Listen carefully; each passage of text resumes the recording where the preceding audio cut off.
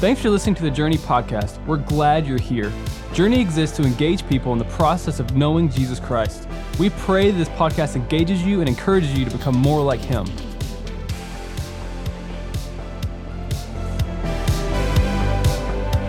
Hey, as you're sitting down and they're walking off the stage, give them a big round of applause. I love being led, and I'm going to tell you something.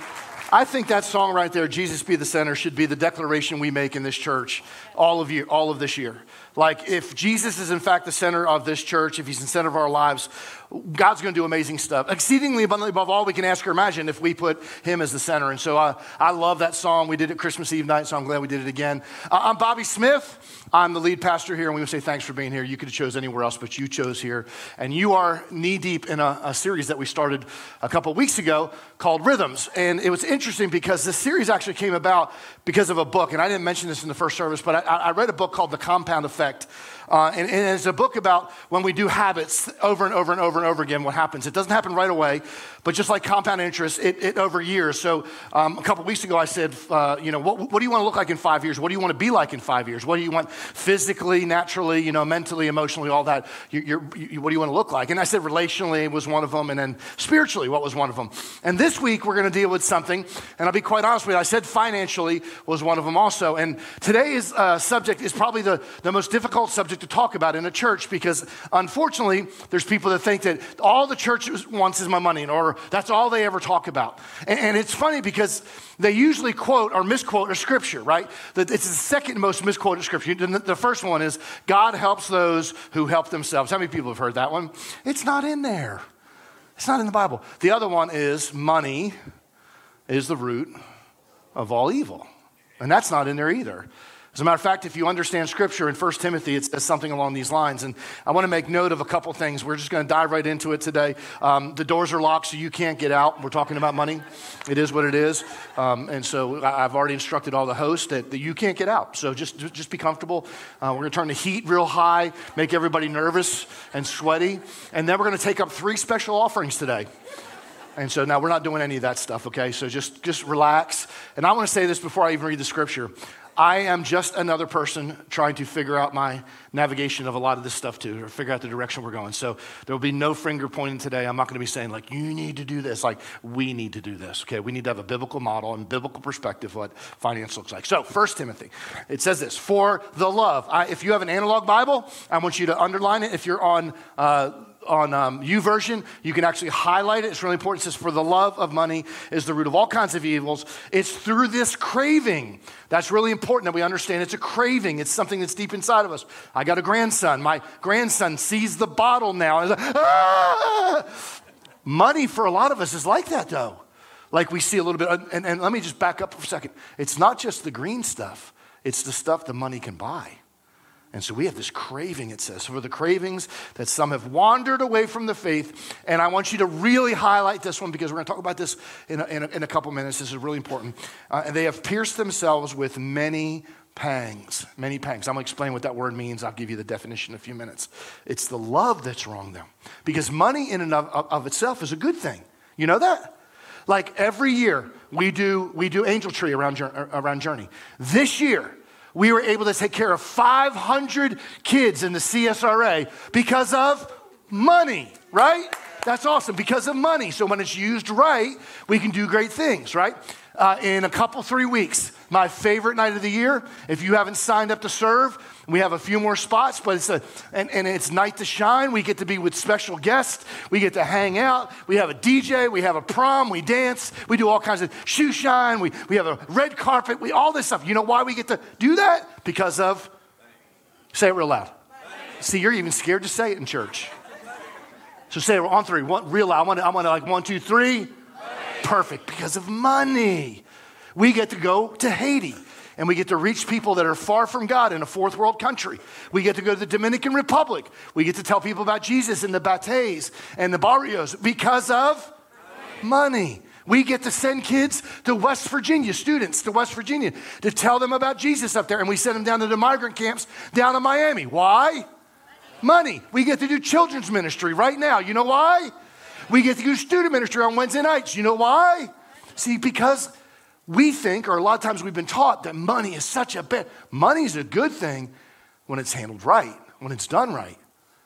The problem is this: when we start treasuring our treasures, when we start loving the money, when we've put money in the wrong place. I did a little research. I'm kind of, how many people wish that they did a better job of studying while they were in high school, maybe college? Because you're like 58 years old, and I'll go, I didn't know that. And then somebody goes, well, that was like freshman biology. And so I found out all of us have these cells that travel all through our body, right? And there's one cell that is perfectly fit that an oxygen atom can fit. It's a slit, and it can fit perfectly into this cell. And so it goes through all our whole body. And when we have oxygen, what do we do? What do we have? We're breathing, right? We're breathing, we're doing good, and everything's fine, and our body, and all that stuff. Now, here's the strange thing. Here's what I found out. That same cell has another thing that's real close. There's an atom that's carbon monoxide.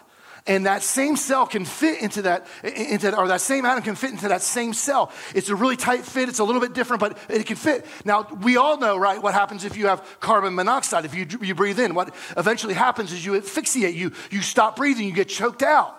And it made me think about this. In our lives, hear me on this. There's a God-shaped void that every one of us has. From the time we're babies, the Bible says we were fearfully and wonderfully made in his image. And we all have this longing to know this God. Whether we admit it or not, if we honestly seek after God, the Bible says we'll find him. There's a God-shaped void here. But you want to know that shape also fits a lot of times? Money. And so many of us have put money in that slot, in that place, instead of God. It's almost like it's become, dare I say, an American Idol. It's become a thing that we chase after. We want more and more and more and more. And we want bigger and we want better and we want shinier. And as long as we have more than the next door neighbor, we're okay. Until the next door neighbor gets something else, right? And then listen, like I'm in the same boat. I got shiny things. I love shiny things. Now, how do we do this? How do we develop good rhythms? What are the rhythms? Well, the first thing I think, and I've done this in my life before, in order to get to the good, sometimes you have to identify the bad. You got to figure out what's not good there. So the very first thing I think we all need to do is identify any bad rhythms and attitudes related to money. And how do we do? Well, what do we do there? I love the way Henry Ford said it. He said, money doesn't change men, it merely unmasks them. If a man is naturally selfish or arrogant or greedy, the money brings that out. That's all. See, money could be the best of our lives or the worst of our lives. It can bring out the very best things in our lives where we do missions trips and we're taking care of people around us, or we can become selfish and greedy and materialistic. It could be either way. Now, I'm going to read a passage, okay? And I want just everybody at ease for a second. Like, there again, I said, we're no finger pointing. But there's a passage of scripture that I feel like in the church has been misunderstood. As a matter of fact, people like me, preachers, have used this passage and talked all about just money. It's just money. It's just money. And I want to explain it differently because I think if we would just sit back and relax, a lot of us don't really care about the money portion, but we like things. We like things. How many people in the room, just admit you like things? Whatever things look like, right? Okay, good. Matthew chapter 6:19. This talks about things. Do not lay up for yourself treasures on earth, where moth and rust destroy and where thieves break in and steal. Now just stop. He's talking about things there. He's not talking about green stuff. He's talking about shiny stuff. He's talking about things that we feel like will make us, it fills that gap. It fills that hole that God's supposed to fill. We filled it with materialistic things. Now, not many people know this. We didn't make it public. But several years ago, I used to live in Riverwood, and several years ago, we got robbed. And when we got robbed, they stole a bunch of stuff. There was 5 families hit. Actually, coincidence, like 3 of the families actually came to this church. So we felt like maybe that we were maybe even being targeted. But so I go home, I go to work. We're working over here, and I lived over in Riverwood. And I go home. I don't know what I was going home to get lunch, or I was take the dog out or something. And I saw my garage door had a bend in it. And so I hit my garage door open, and it opens up. And on the floor was all paraphernalia from. So I like things that go pow. Okay, I like guns. Not a lot. I'm not like over the top. I'm not like I'm not the Unabomber. Like I'm not hooded. But I like things. And so I opened the garage door, and on the ground was all shells and all clips and all the guns that were in the gun. And it was my fault. I left it open accidentally the day before, which I barely ever do. But we did something. We went out and shot clay pigeons or something the night before, and I accidentally left it open. Now, here's where the story is really weird. So about a month and a half or 2 months later, they catch the people, and they arrest them, and we're going to press charges and all that kind of stuff. And about 6 months later, I get a phone call, and it's Columbia County Police Department, and they said, "Is this Bobby Smith?" And I said, "Yes." And he said, "Well, we feel like we have found your guns. We have confiscated your guns from the people that stole." And I'm like, "Yay!" And he said, "Well, there's a little problem with them." And I said, "Why?" He says, "Where they stored them was outside, and they left them out in the rain for the last 6 months, and they're basically useless." And so it was one of those deals where they brought them to my house. I had to actually go pick them up at the police station. I picked them up, and it was rust, and it was pitting, and they were useless. And I thought about this passage of scripture, because it says, "Do not lay up for yourselves treasures on earth where moth and rust destroy and where thieves will break in." I literally had somebody break in my house and take one of my possessions, my things. Now, I know people that would have absolutely freaked out at that moment right there, like, but you know something? I haven't put my faith in things. And so they were just things to me. Nobody got hurt. Now, here's the really crazy thing. This is what we found out. When I was walking into the house, they were walking out of the house at the same exact time. And somebody saw them running out my back door and down in the creek and across to the school. I'm glad something didn't happen to me. Those guns can be replaced, and they were replaced, but I can't be replaced. That's what it's talking about here. That we lay for our stuff that's going to decay and rot and depreciate and all those things. And then it goes on to say a little bit further. It says, "But lay up for yourselves treasures in heaven where neither moth nor rust destroy and where thieves do not break in and steal. For where your treasure is, there's your heart." I've said this for years.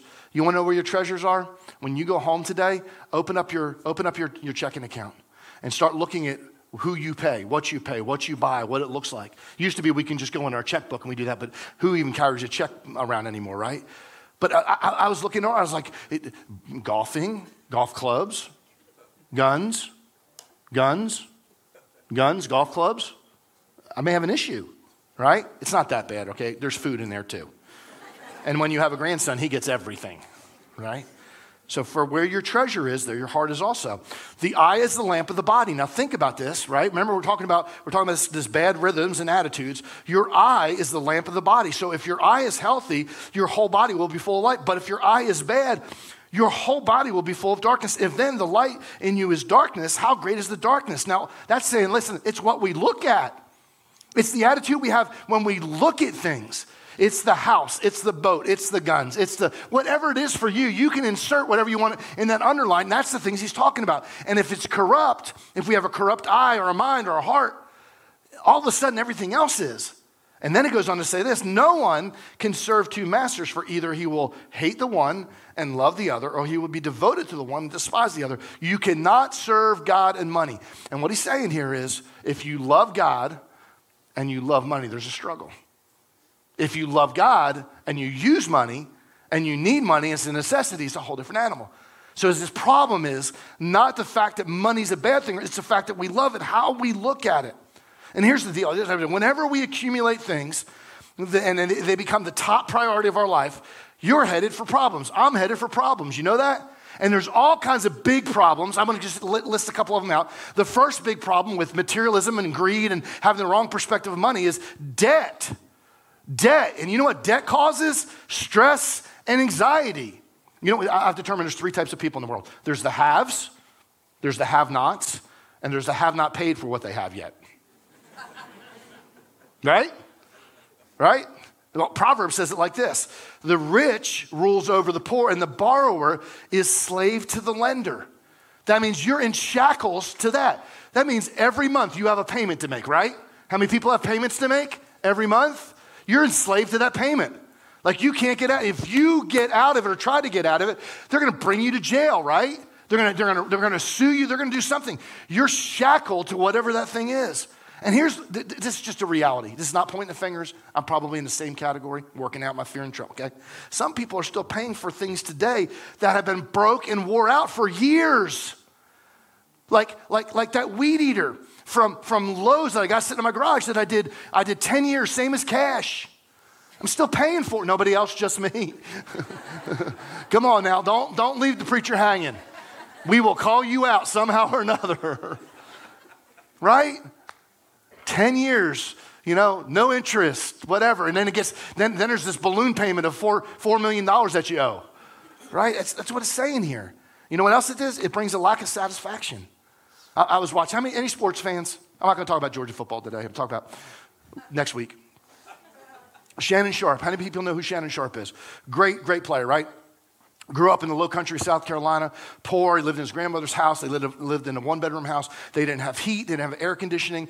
Every morning they got up and had to do their chores before they went to school. Then they went to school. Then they went to football practice. He had a brother named Sterling. They went to football practice. When they came home from football practice, they had to go right back to the field or do whatever work. That was it, all their lives, right? So when he makes it to the NFL, this was his decision. He said, I was not going to get married. I was going to make as much money as I possibly can. As much money, and I would never go back to that lifestyle. And he was going to buy his grandmother a house. He was take care of all his family. He said, but in that, there was a problem. He made money his God. And he worked hard, and he worked really hard. He's one of the most successful football players that's ever in it. Now he's got like blogs and shows and all that kind of stuff. But he said this, and it blew me out of the water. He's 40 years old, or plus 40, and he's never been married. Never had any kids. He said this, I would be the worst husband that ever walked the planet. I would be the worst father because I made money the most important thing in my life. And he said, here's the problem right now. He said, I'm this age right here, and I have all this money. I got millions upon millions upon millions of dollars, and I have no one to share it with. Can you imagine that? And he said, I am a lonely, lonely man. See, that's what happens when we have the wrong perspective about money. It leads to dissatisfaction. It's exactly what Ecclesiastes says. It says, whoever loves money will not be satisfied with money, nor who loves wealth will with his income. This is also vanity. Can I just throw something out? And everybody in this room, you are super smart. Everybody's watching online, super smart. The people down at Sherwood are super smart. Everybody in this room, we know intellectually. There's some people in the atrium that may not know this, but I'm going to share this with them. We all know intellectually that money will not bring us happiness. Somebody, yes? We all, intellectually. But there's several of us that think that we could be the exception of the rule. That if I just had 3 or 4 million, that I could do some really good stuff with it, and I would be happy, and I would be the exception. Orange County, California, it's the most wealthiest county in the United States. They were given a survey. This was the survey. What, if anything, what do you need more of? You know what it was? Money. And I'm going to tell you something sad. If I polled us today, a secret poll, nobody put their names on it, I would almost guarantee most of the people in this room here would put the same exact thing on. Money. You know what's funny? This is the original sin. Like we go back, we look at Adam and Eve when we look at the book of Genesis and we go, oh, the sin was the sin of their eyes and they wanted the lust of the flesh. They want all this. No, it wasn't any of that stuff. They were sitting in the greatest place that they could ever sit. They were hanging out with God in the garden, and they had access to everything in the garden, but they said, there's this one tree, this one right over there, and you can't touch that one. What did they do? See, the original sin is a sin of more, and we've been battling the sin of more all of our lives for thousands upon thousands of years. That's our biggest sin. I want more. I need a little bit more. I need to have a little bit more. That's the wrong perspective on money when we have that perspective. Not only that, materialism also develops a deep sense of selfishness. Let me tell you what I mean by that. It's very easy. Greed at the ugliest level causes us not to look at anybody else except for ourselves. So we see that need that's over in Dominican Republic or in Haiti or West Virginia, and we can do something with it, but greed causes us to go, I'm not doing anything about it. 1 John says in chapter 3, verse 17, but if anyone has the world's good and sees his brother in need, yet closes his heart against him, how does God's love abide in him? You know what else it does? It causes us to make bad decisions. Ecclesiastes chapter 5:13, there's a grievous evil that I've seen under the sun. Riches were kept by their owner to his hurt, and those riches were lost in a bad venture. You know what that is right there? That's this one right here. Listen, if you invest with me, 12%, 14%, no, you're going to get 300% in 30 days. And somehow or another, it's appealing to us, and we give them whatever. I actually have a friend of mine that years ago gave a guy all his retirement, everything he had. He had worked for the company Food Line for a long time, and he gave his whole retirement to this guy. And the guy promised him that in 1 year, he would give him 300%. In 1 year, you know what he got? Nothing. And the guy that did the investment got jail. If it's too good to be true, it's probably too good to be true. That's the things that our parents used to tell us, right? If it's too good. And then you know what? It causes us to make bad decisions. It causes us to desire things that we really don't need. Like some here in this room, maybe me, maybe some here bought things that we never needed. There was things that we never, so I woke up this morning at 4:30, and I don't know, I thought I was watching a football game last night, but I woke up to an infomercial. Anybody ever seen an infomercial? And it was for 12 easy payments of $99.99. I can have the most amazing dehydrator and have the best beef jerky that you've ever had. And I thought to myself, I need that. I don't have any beef to jerky, but I'll find some for $99. And can I just say, I have never, ever found a payment easy to make. I don't care if it's $19, $99, or $990. Every one of those payments are hard. And it'll cause us to make these bad decisions. 1 Timothy says it like this. It says in chapter 6, verse 10, for the love of money is the root of all different kinds of evils, right? It's through this craving that some of us have wandered away from the faith. Now watch this. I told you to underline this. And pierced themselves with many pangs. Okay, let me define this. I had to look this up. A pang is a brief, piercing spasm of pain, like childbirth. Now, I was there. There was nothing brief about those childbirthing pains. I don't want anything to do with those. Give me kidney stones. Right? So that's part of the definition. Spasm, okay. But listen to this. A sharp attack of mental anguish, pangs of remorse, pangs of guilt, and pangs of disappointment. I can almost guarantee that there's people in this room that would go, yep, that purchase brought pain. That situation brought pain. That car that we couldn't afford, that house that we couldn't afford, that move that we couldn't afford, that school that we couldn't afford, it brought pangs, it brought pain. So we have to develop a rhythm, good rhythms, get rid of the bad ones. So what are some good ones? Well, here's one. Develop a good rhythm with money starts by learning contentment. Now, last week we sang a song, and I don't know if you all remember this, but we sang a song called Jehovah Jireh. And what it means is my provider. Okay, we see it in the Old Testament. There's the names of God. We're actually doing a whole series later on this year about the names of God. But Jehovah Jireh means my provider. But there's a part, it says this, in every circumstance, I will be content. See, I will be content because I know who has my future in their hands. I know what's going on here. And it's funny because when I see those advertisements, I shake my head and that thing's not going to bring me contentment. Deciding to be content, can I just tell you a secret? This is a choice. It's not a feeling, it's an action. It's something you have to do. It's a decision that you make. Philippians chapter 4, verse 12.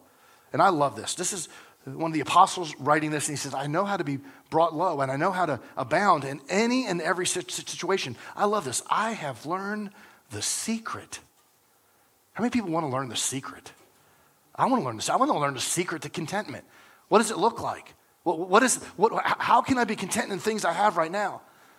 G.K. Chesterton says this. There are two ways to get enough. One is to accumulate more and more, and the other is to desire less.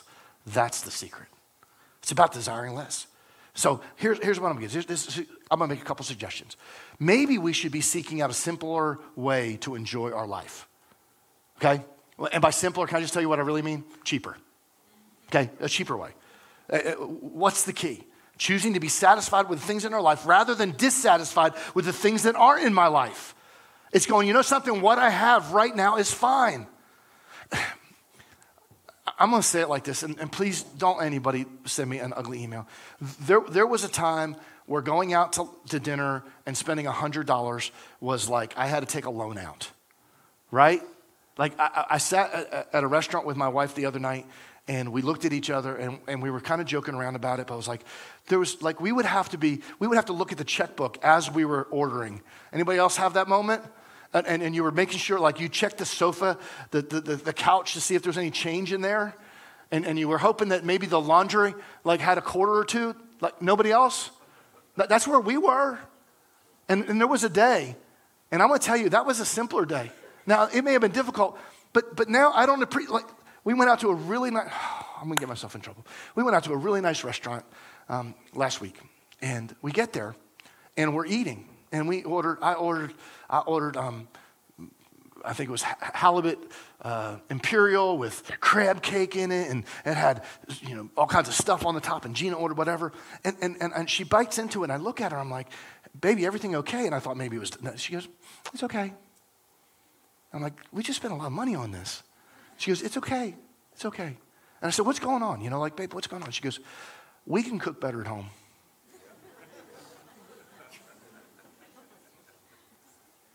That's what I'm talking about, simpler.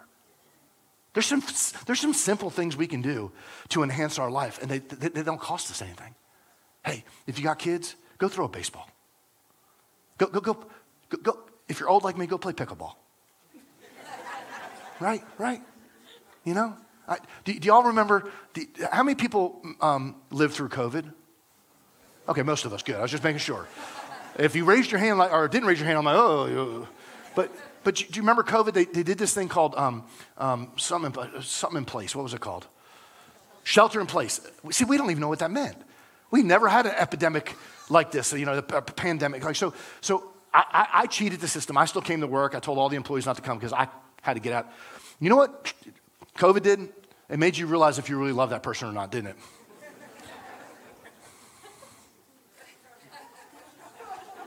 Okay, let's just be real here. You'd walk in the house, I'm not sure I like you today. I love you, but I'm not sure I like you today.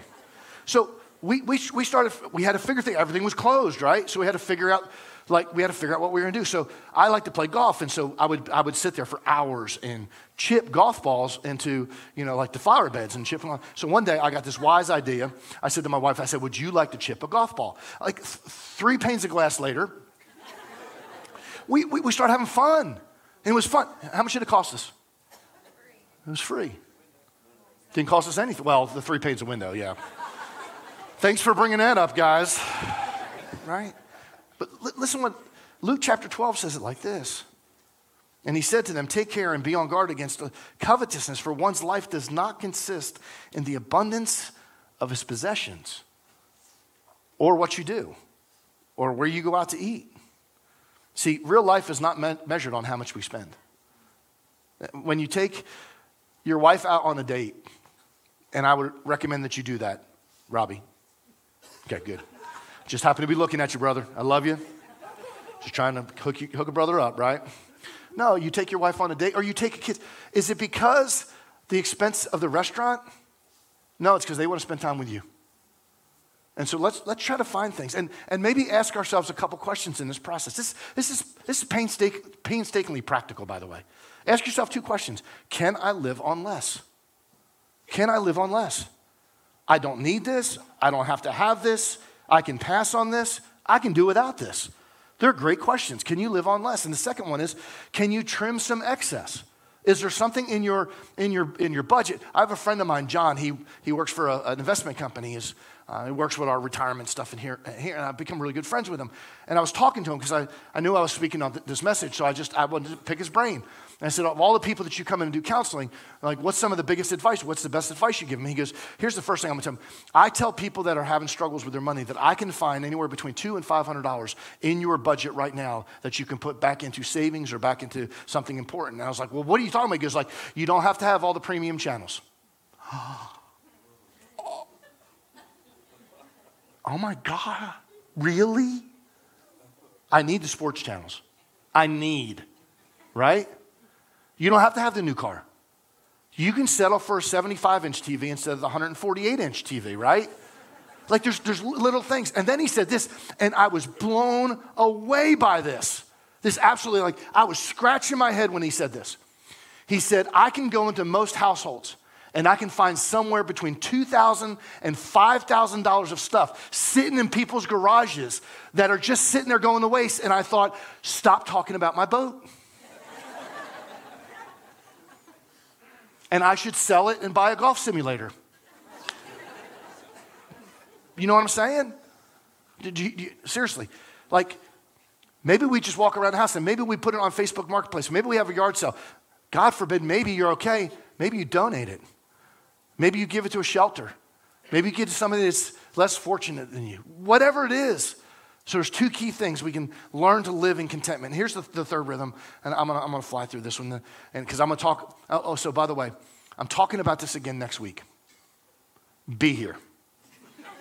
Okay? We have video of everybody that's here, and you're getting an email this afternoon. And if you're not here, I know a guy in New Jersey. Here's the third thing. Develop regular rhythms of giving. Now, I can hear some of you going, oh, that's so self-loathing. That's so, like, no. Because you want to hear something? It's really not what we want from you. It's what we want for you. And I have found out in my personal life that giving changes me.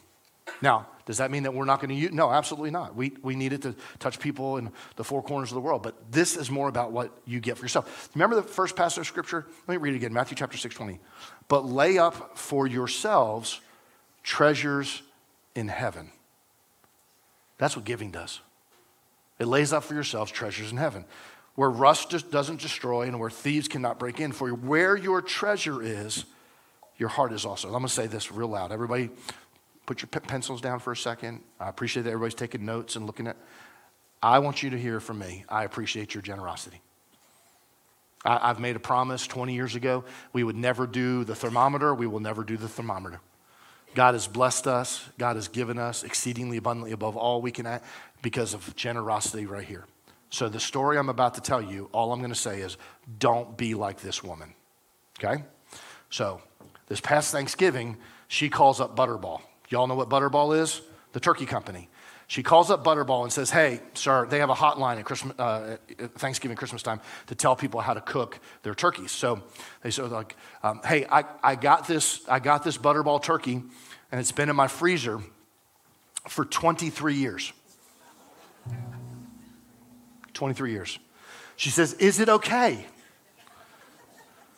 The guy said, well, yeah, as long as your freezer stayed below a certain, like, it's fine. But just to be honest, after 23 years, it's not going to have any flavor.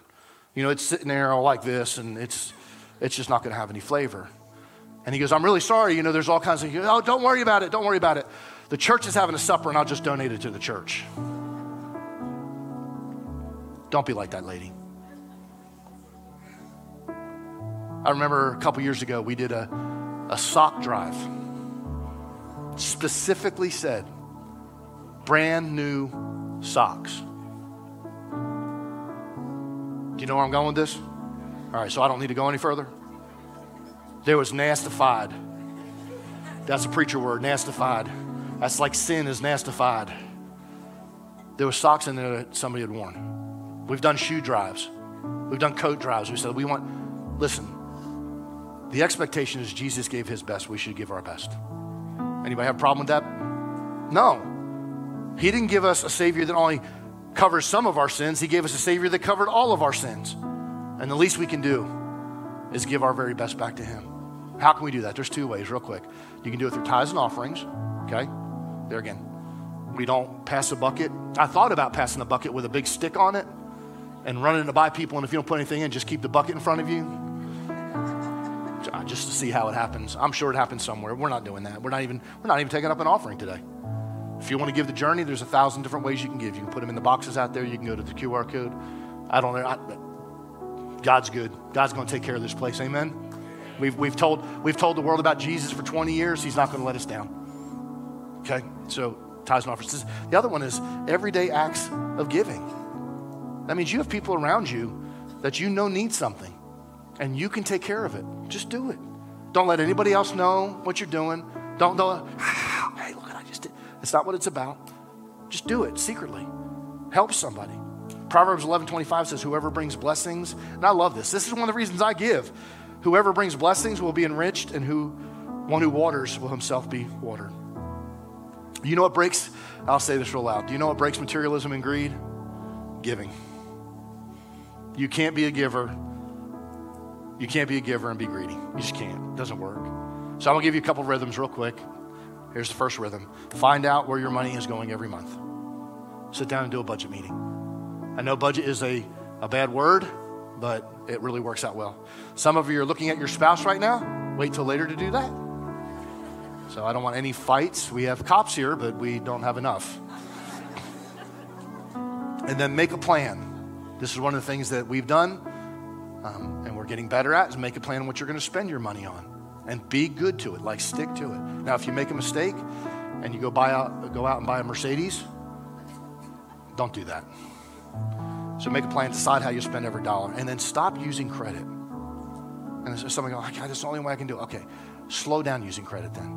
I'll give you a really good tip that somebody told me years ago. We were going through FPU. They said, put all your credit cards in the freezer and put them in a bag, fill them with water, and you can't you can't use them until they thaw out. So you won't make a rash decision on that brand new bass boat that's sitting there shining and glistening, okay? Let me give you another one. Start getting out of debt. We here at Journey use FPU, Dave Ramsey. As a matter of fact, January 30th, we're starting a brand new class. I would love for you to get involved in that. But it's called the Debt Snowball, and it's just how to get out of debt.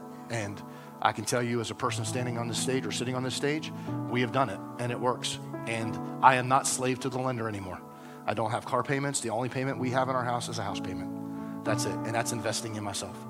And so we pay cash for everything, and it was not that way to start out with. It took years and years and years to get, and I make what you guys make. I'm a normal guy, okay? The last thing is this, or the two things, give, and then giving's important. Can I say this real quick? You can't outgive God. I've tried it. You can't outgive God. And then the last thing is save. Save for your future, retirement. There's an 80-10-10 rule that we've applied to our lives. We live on 80, we save 10, and we give 10. And thank you, Jesus. Over the last few years, we've actually been able to change that and give more and save more and live on less. If we have a proper biblical perspective of money, we can change the world. When we put the right thing in that slot that was only designed for God and not money and things, you'll be amazed at what happens. Can we pray together today? Heavenly Father, we thank you. I thank you. Just a real personal thank you, Jesus, for allowing me to be and serve at a church that we can have these conversations, that we're not embarrassed about this. We want what's best for every person that walks in this room. And in advance for next week, that every seat is going to be filled because they want to hear about this concept of giving and how we all could be better and bigger givers. And so, God, I pray that you would be with us. Here's my prayer, God, that somebody heard and saw Jesus today somehow or another, through worship, through a message, through understanding that there's a space that's only designed for you, and we fill it with all kinds of things. We even fill it with relationships. We fill it with career. We fill it with everything. Let us fill it with you. In Jesus' name we pray. And everyone said, amen.